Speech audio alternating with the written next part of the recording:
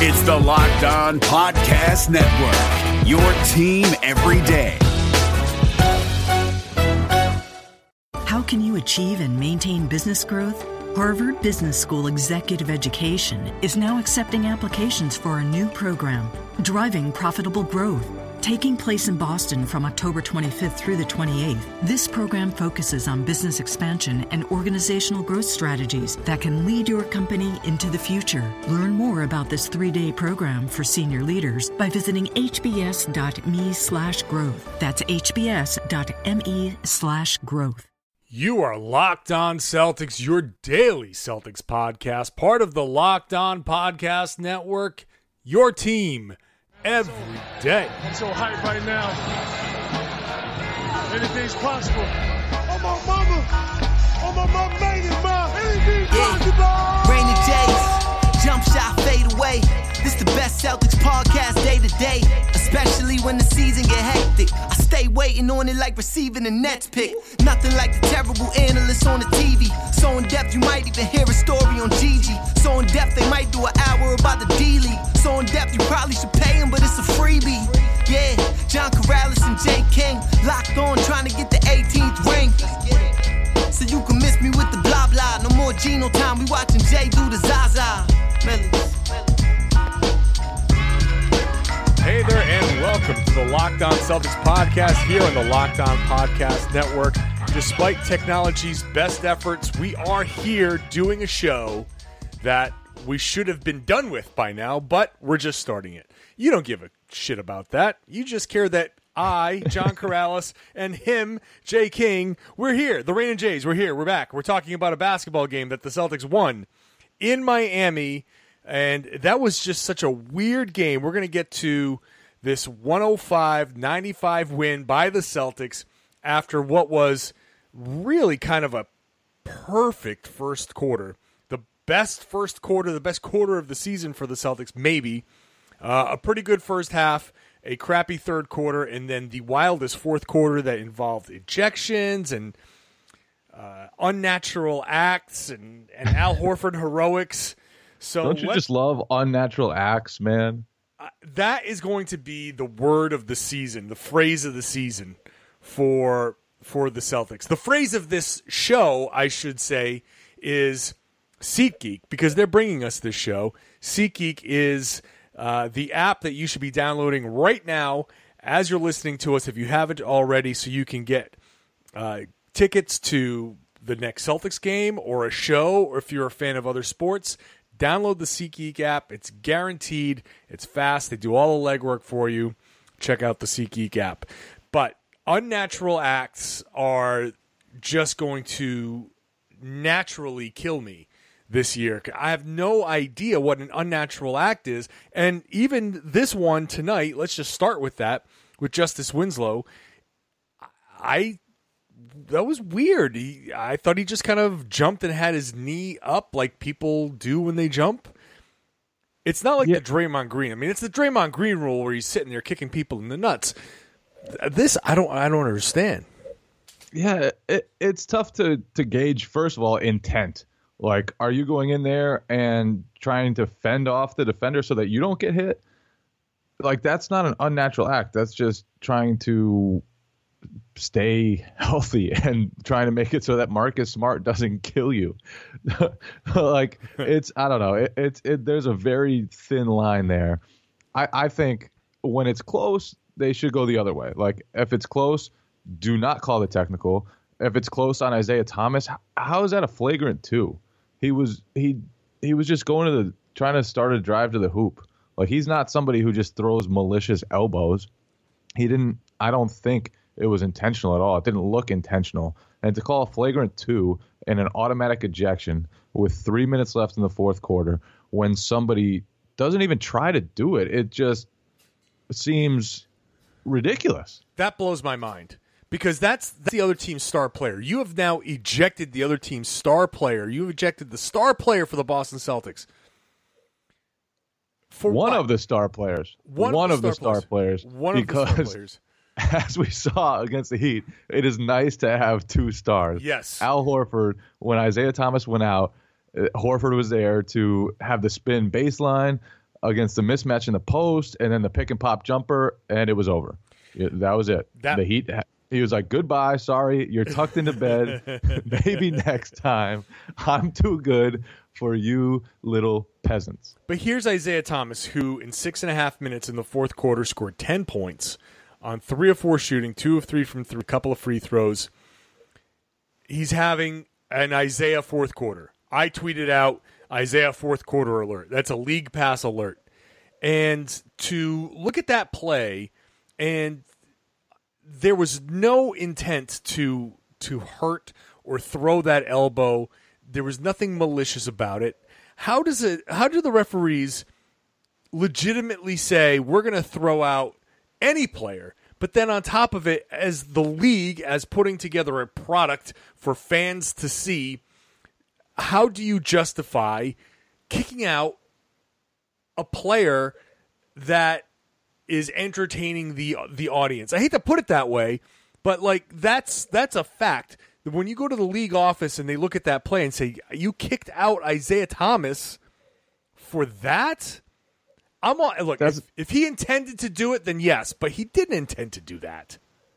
Yeah, and it's all. And earlier in the game, Hassan Whiteside had elbowed Kelly Olynyk, and that was just a flagrant one. So what's the line, I guess? Where is the line here that they decide that's a flagrant one, that's a flagrant two?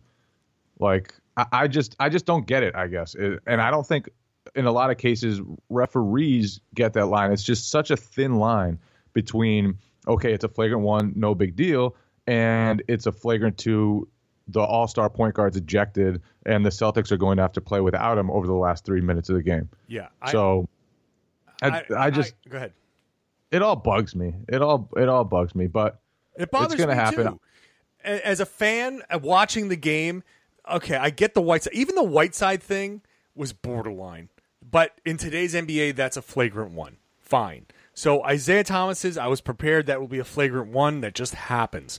As a fan, as a guy who pays money for tickets to watch this game and see this, I'm pissed off. If I sat there and downloaded the SeatGeek app specifically to buy tickets to this game and watched one of the guys I went to go see get kicked out at his time, how pissed off would I be? Even though I'd be very happy to have used the SeatGeek app, because I know by using it, they've done all the legwork for me. They went out and they checked all of the ticket sites. They went out and did everything for me. They just put everything on my phone and said, here are the tickets that you should be buying. And if you watch this game, there are plenty of tickets over there in Miami to be had for great prices. A lot of people not going to these games. So when you're out there and if you're in town, I should have been in Miami tonight. I really should have been, because that is an easy ticket to get, especially easy when you use the SeatGeek app. I know SeatGeek does all the work for you. I know SeatGeek gives it a grade. I know they back everything with 100% guarantee. And on top of it, if you're out there for any of these next Celtics games or a show or a football, if you're a football fan or any other sports fan, you can use this for all of that stuff. Anything that sells tickets, basically. Download the SeatGeek app. Go to the settings tab. Click a promo code. Enter LO Celtics. You get $20 back after your first SeatGeek purchase. Download the SeatGeek app. Enter LO Celtics in the settings tab. $20 back after your first SeatGeek purchase. Shout out to SeatGeek, because I used that today to buy my little brothers some tickets to Celtics Thunder December 23rd for Christmas. Perfect. Got to get them tickets to the Russell Westbrook show. This time of year, it's a great way to. Yes, that's good. I like that. I don't think they listen to the podcast, so I hope they don't. Your cheap ass was going for rebates. No, you are a smart consumer. You're a smart consumer because you use SeatGeek. You enter LO Celtics, you get $20 back. They get great seats. You know you're getting a great deal. But I would still be pissed if I had done all of that stuff that I just said and I watched Isaiah Thomas get kicked out in the fourth quarter. Luckily, Al Horford was there to step up. And Al Horford has been getting a ration of shit from some Celtics fans about his fourth quarter performances, and I think he shut a lot of people up tonight because Horford went out there and all he did was score 11 points in the fourth quarter on 5 of 7 shooting to help the Celtics ward off the Miami Heat. This is all after the ejection. So IT gets kicked out of the game and everything gets frantic. The arena, the 5,000 people who are there start going crazy, and whatever else they've pumped into the arena. The team, the Heat, start going crazy. They're energized now. They see an opportunity to strike. The Celtics get caught up in this emotion. Their offense is frantic. They're moving too fast. They're making a lot of mistakes. And then finally, suddenly, they settle down.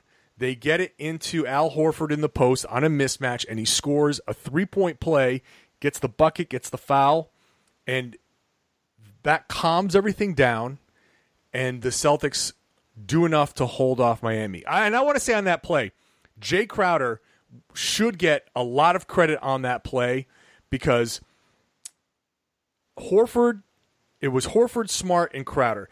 And Whiteside had switched onto Smart, and Smart whipped it to Crowder, and Crowder immediately gave it back to Smart so he can get it back into Horford in the post. So Crowder recognized that. Smart didn't seem to recognize it right away. He gave it to Crowder, and Crowder immediately gave it back to him, and that's what allowed Horford to get that mismatch and go baseline and get that 3-point play. So I just want to give Jay a little shout-out for understanding what was happening there and getting the ball back to where it should be. Shout out to Crowder. He also had 5 steals, looking more like the disruptive force he was last year. I don't think he's been moving too well since the ankle injury. Like, definitely hasn't been 100%. When somebody asked him last week if he was 100%, he just said no. Didn't expand on that at all. Just said no. He looked like he was moving well. One thing that's happened lately is that teams have used point guards to guard Jay Crowder and put lengthier guys on Avery Bradley and or Isaiah Thomas. So I don't know if the Celtics can punish that further. He did punish a little bit when the Thunder did that and put smaller guys on him. I think they put Anthony Morrow on him, and it was a wrap. But he didn't do too much to hurt Goran Dragic in the post. And really, that should be a matchup the Celtics just pummel. I don't know whether it's he doesn't have the post game to do it, or they don't want to get outside of their offense too much to do it. But if guys are going to put 6-footers on Jay Crowder, then he should be able to draw some free throws, get some easy buckets. I don't know if that strategy will continue, but it's definitely something that's happened over the last few games. Yeah, here's the thing, though, and this is kind of this is today's NBA kind of thing happening here. So you put a smaller guy in Crowder, and our reaction is, then you mouse in the house, you put him in the post against the little guy and let him work.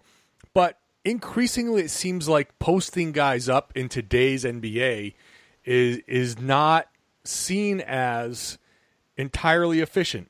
That when you dump the ball into somebody in the post, inherently everyone just stands around and watches, and you have to basically let this guy do one-on-one work.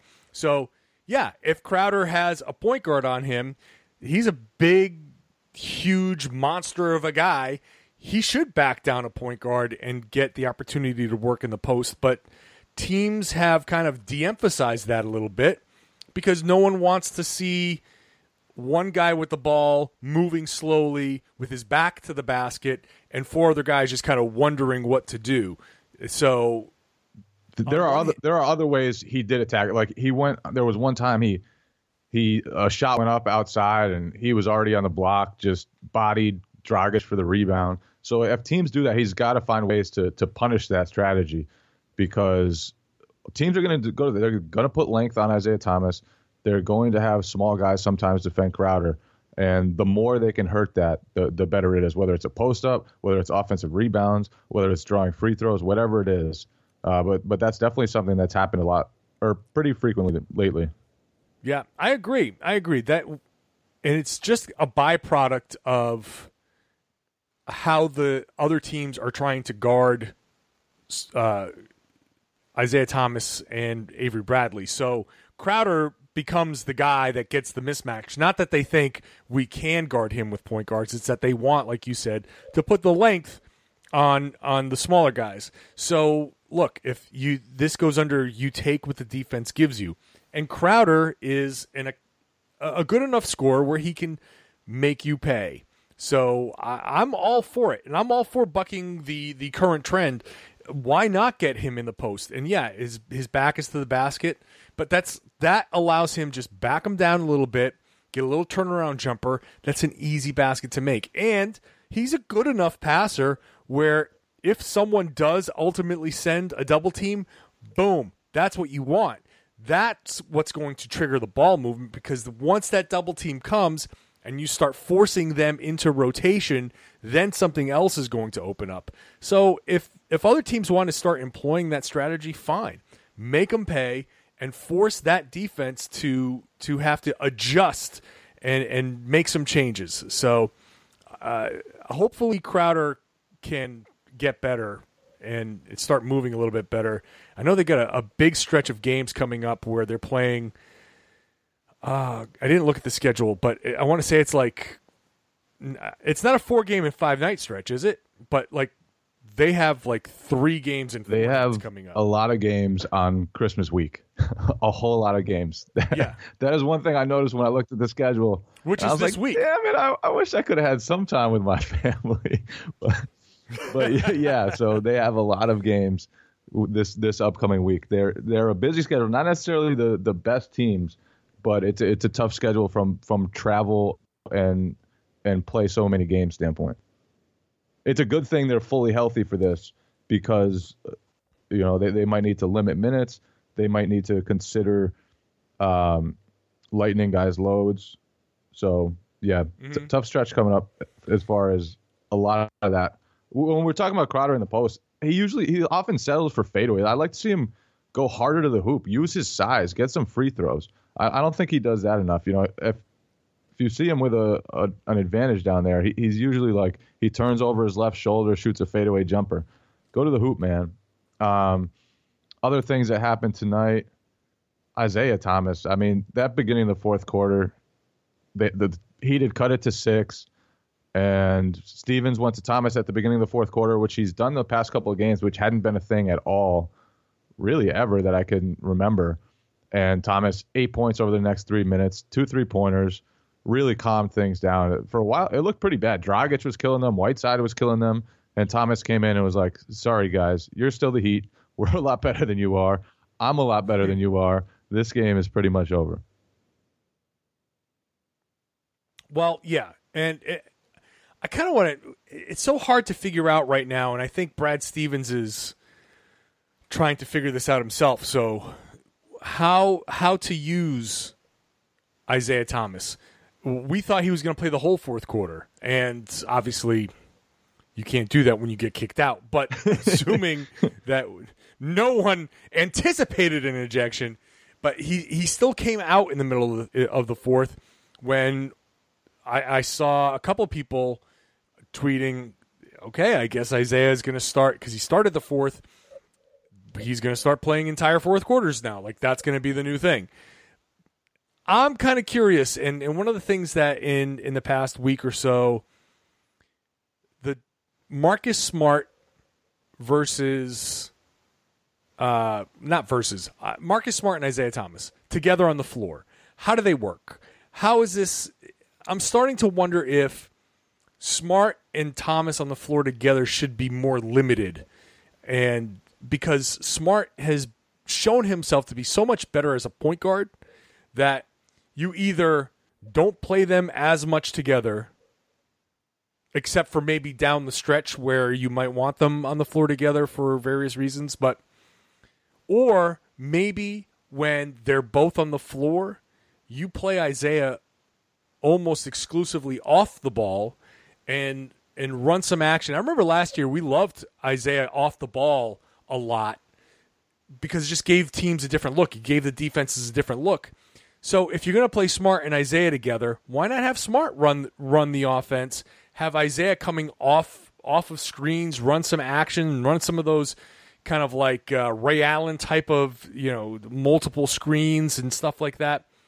And then once he gets the ball, he can create for himself. But just, I think this is just part of the natural progression of Marcus Smart's development and Brad Stevens trying to figure out how to use these guys. So it's just one of these things that we're trying to figure out. I'm starting to think that that's more of what I'm looking for when those guys are on the floor. Yeah, I think that's how they usually play it. And if you look at the numbers right now, when Smart and Thomas are on the floor, the Celtics are getting smacked by 5.8 points per 100 possessions. And most of their minutes have come in those 3-guard lineups that we talked about so many times that haven't been good. But I do agree that they're better with Marcus Smart handling the ball in those situations, and Thomas, coming off screens and still being a playmaker, still being the dynamite offensive player he is, still touching the ball quite a bit, but doing it in different ways he might when he's the full-time point guard.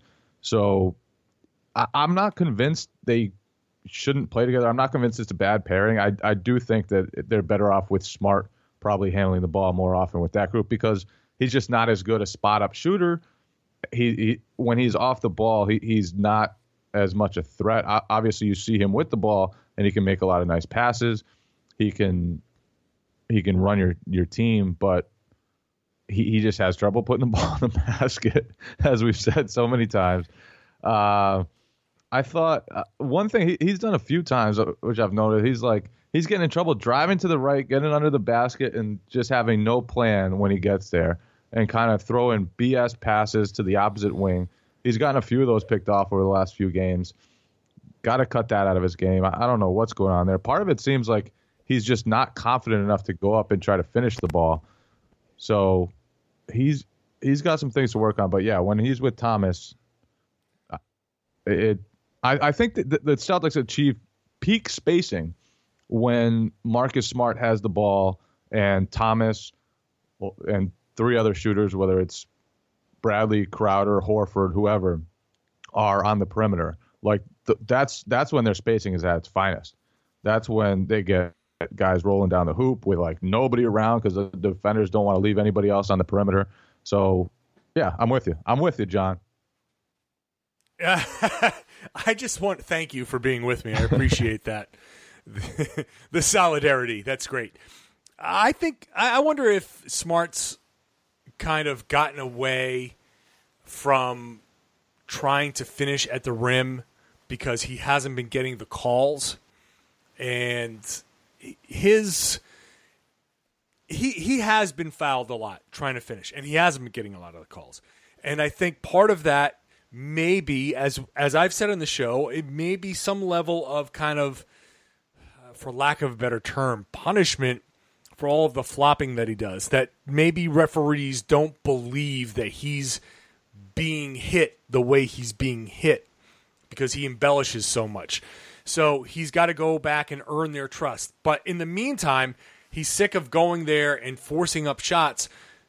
If you're driving and getting fouled and there are no calls, those end up just being misses, and your percentages around the rim start to look like real crap. And his do. So I just wonder if some of it may be some level of confidence lost or trying to adjust to the game or how he's been officiated. So this is the first year, though, that he's really started to claim this role as a true point guard on this team, as a primary ball handler and distributor on this team. And for him to just be, this is year 3 for him, there's a lot for him to learn. There's a lot for him to kind of figure out. So the stuff that you're saying and the stuff that I'm saying, sure, it all applies, but I feel like as he continues on, he's still only 22 years old. As he continues on, he's going to figure out when he should, when he jumps up in the air and has no plan. I think he might have to start figuring out, like, I need a plan when I start jumping and doing this stuff. So just another part of his progression. I think sometimes, too, he seeks out contact rather than just trying to go and finish the play. Like Isaiah Thomas, when he goes to the hoop, he's going to score. And sometimes he gets blocked. Sometimes it doesn't work out. But every time he's going there and he's trying to put it up against the backboard and get a bucket. Whereas Smart goes in there, and even that nice post-up bucket he had over Dragic, it's like he's double pumping. He's trying to draw the foul. And then the last thing on his mind almost is actually trying to put the ball in the basket.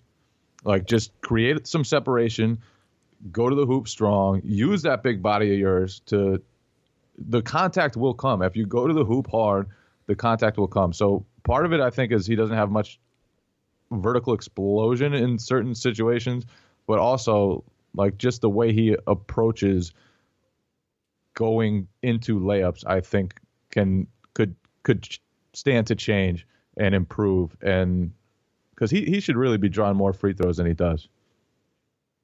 Yeah, I know. I agree with that. And, he doesn't do this anymore. I haven't seen it this season, but a good example of what you're saying is what he has done in the past out at the three-point line, where if a guy's kind of closing out and running past him, he would, rather than just try to take the shot, would try to kind of kick his body out somehow and draw contact. And I remember over the past couple of years, it pissed me off. I'd tweet, just shoot the ball like a normal person. And he's more worried about drawing the contact. So I can absolutely see what you're saying. When he's going to the rim, it's that same mentality. And that's just him. That's just what Marcus Smart is. Marcus Smart looks for contact. He's always looking for the foul, which is crazy because he doesn't draw a lot of fouls. He only shot 2 free throws tonight. So for a guy that's so consumed by drawing contact and flopping and getting fouls, he doesn't get to the line a lot. There's no payoff in all of that stuff. Indeed. Indeed.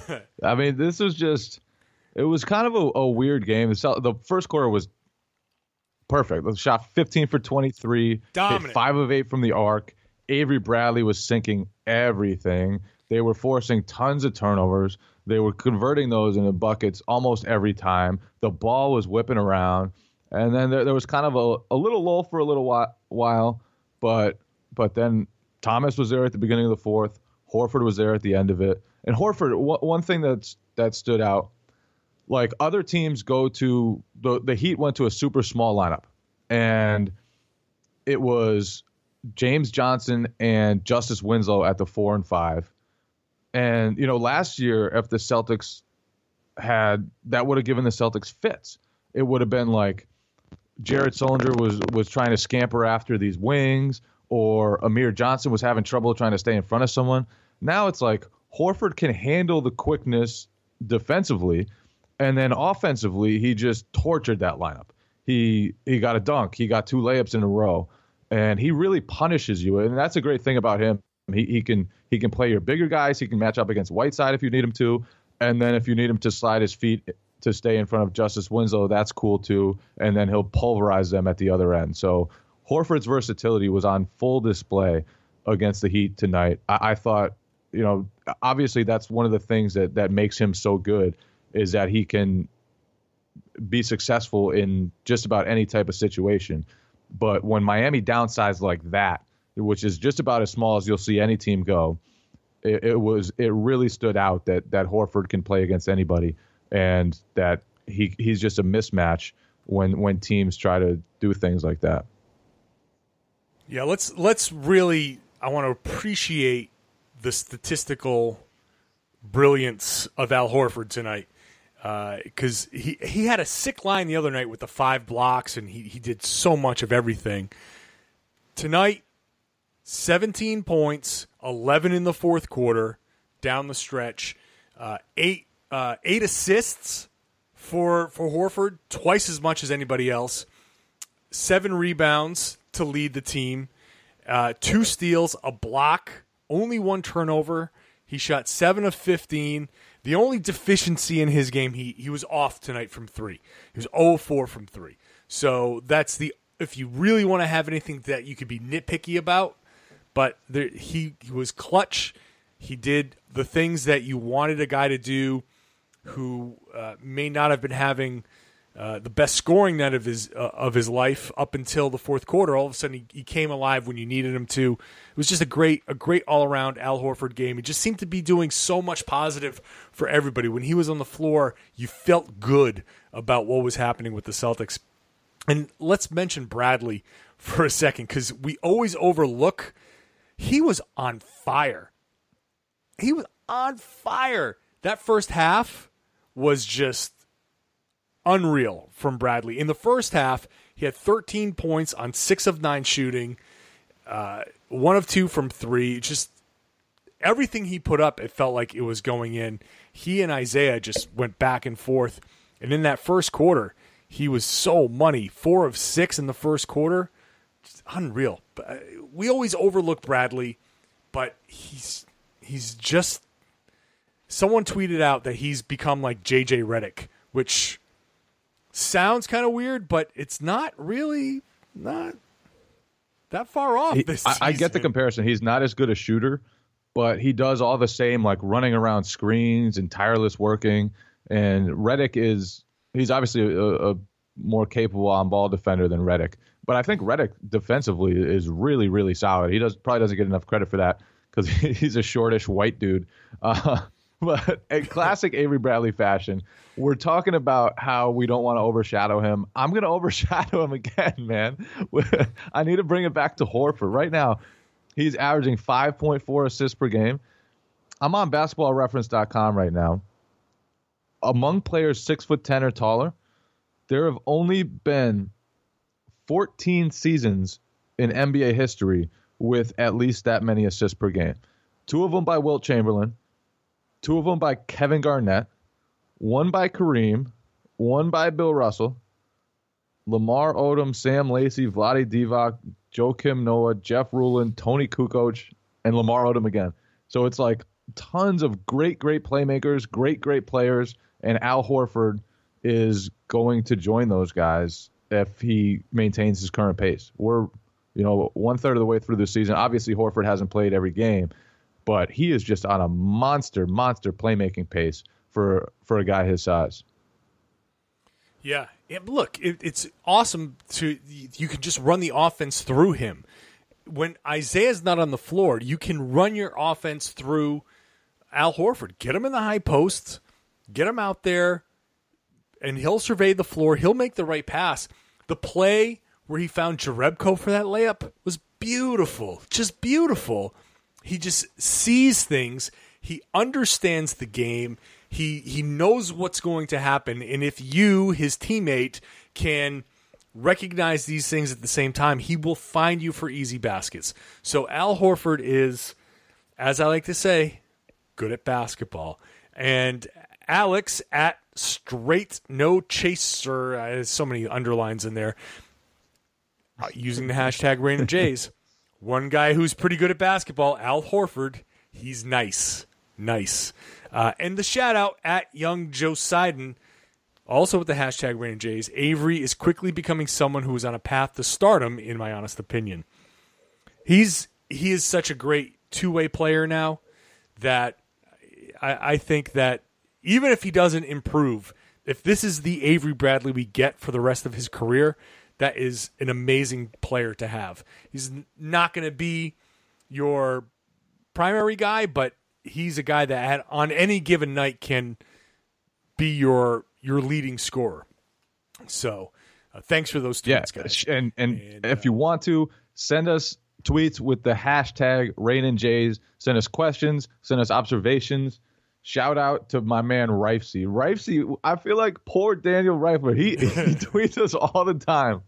And a lot of his stuff is good stuff, good observations. And we hardly ever put his stuff on here. I don't even know why. It's like normally like for what so he's like Avery Bradley, just overlooked, man. So shout out to Rice. Solid, always tweeting. Well, I'm gonna give you your due. We'll give you 2 tweets. One, this strategy of not missing shots is working well tonight. We should use that game plan more often. Yes, the Celtics, when they are making shots, not a bad team. And this is a good one. Only Boston could lose a rebound to a dude sitting on the floor. not only Boston could lose a rebound to a dude sitting on the floor, they did it twice this season. That was the second time. That ball fell to Whiteside sitting on the floor early on. It was the second time this season. And it's hard to get too mad at them because, first of all, their defensive rebounding has improved drastically from the beginning of the season when they were a shit show. And then, second of all, it happened during the first quarter when they were just decimating the Heat. So it was tough to get too mad at it. But damn, it's like, how do you do that twice in a season? Like if that was the first time in that situation, you sit there, you're like, oh, that's weird. Twice this year. And I'm not at all going to be surprised if it happens another time that a guy just sitting on his ass under the basket will have an offensive rebound fall to him somehow because the Celtics give up offensive rebounds way too easily. You're right. It's been better. The rebounding has been better. But sometimes it just kind of slips and that shit happens. So it's hilarious. But hey, look, they won. They went into Miami. It wasn't pretty. Some people in the middle of that third quarter, which was terrible. Third quarter was terrible. I admit that. We're very, very negative about the team. I get it, but look, they had a 22-point lead at one point. They did some nice things in the third quarter, even in that it wasn't great. They hit some big shots in the third quarter to kind of at least keep Miami at bay. In the NBA, every team makes a run, so that's the cliche. It was true, and they did what they needed to do. They ended up winning by 10 on the road. That's a good win. And for a significant portion of this game, they played pretty well. So I'm not gonna be negative about this win. I think winning a game on the road is just, you take it, especially with the way the Celtics had been playing. Just take it. Take it. Close them out without Isaiah Thomas after things got a little weird. Yeah, your best player got ejected, and your second best player stepped up and did what he was supposed to do. Weird, yes, weird. That was a weird fourth quarter. But they won, and we're moving on. This is a busy week, culminating with the noon game on Saturday in New York, kicking off the Christmas Sunday, kicking off the Christmas slate of games. We all know Christmas is essentially the real opening night for the NBA. This is when they really start putting the big marquee matchups out there. So nice to see the Celtics back on Christmas Day. If you're trying to get into that game, download the SeatGeek app. It's going to be expensive. I have looked. The cheapest ticket, if you wanted to go to New York and go to that game, the cheapest ticket that I saw yesterday was like $135. So not cheap to get in, but the cheapest way to get in would be through the SeatGeek app. They're going to find you that best deal.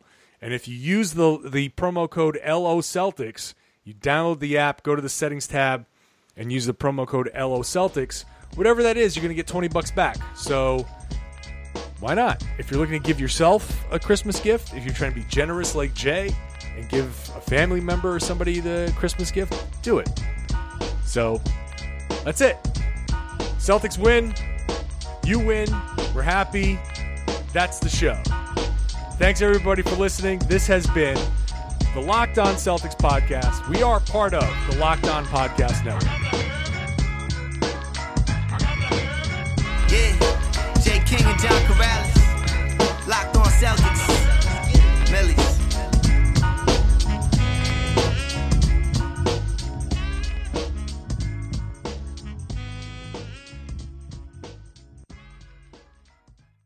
Hi guys, this is Josh Lloyd, host of the Locked On Fantasy Basketball podcast. The NBA is back, so that means that fantasy basketball is back in one form or another. We've got daily fantasy, but there's also some fantasy leagues with the resumption of play with these 8 regular season games in Orlando, and Locked On Fantasy Basketball is going to have you covered. It's not just for fantasy basketball though, because we recap all of the games across the NBA, so if you're looking for a broad overview of the action across the league every day, Locked On Fantasy Basketball is the podcast for you.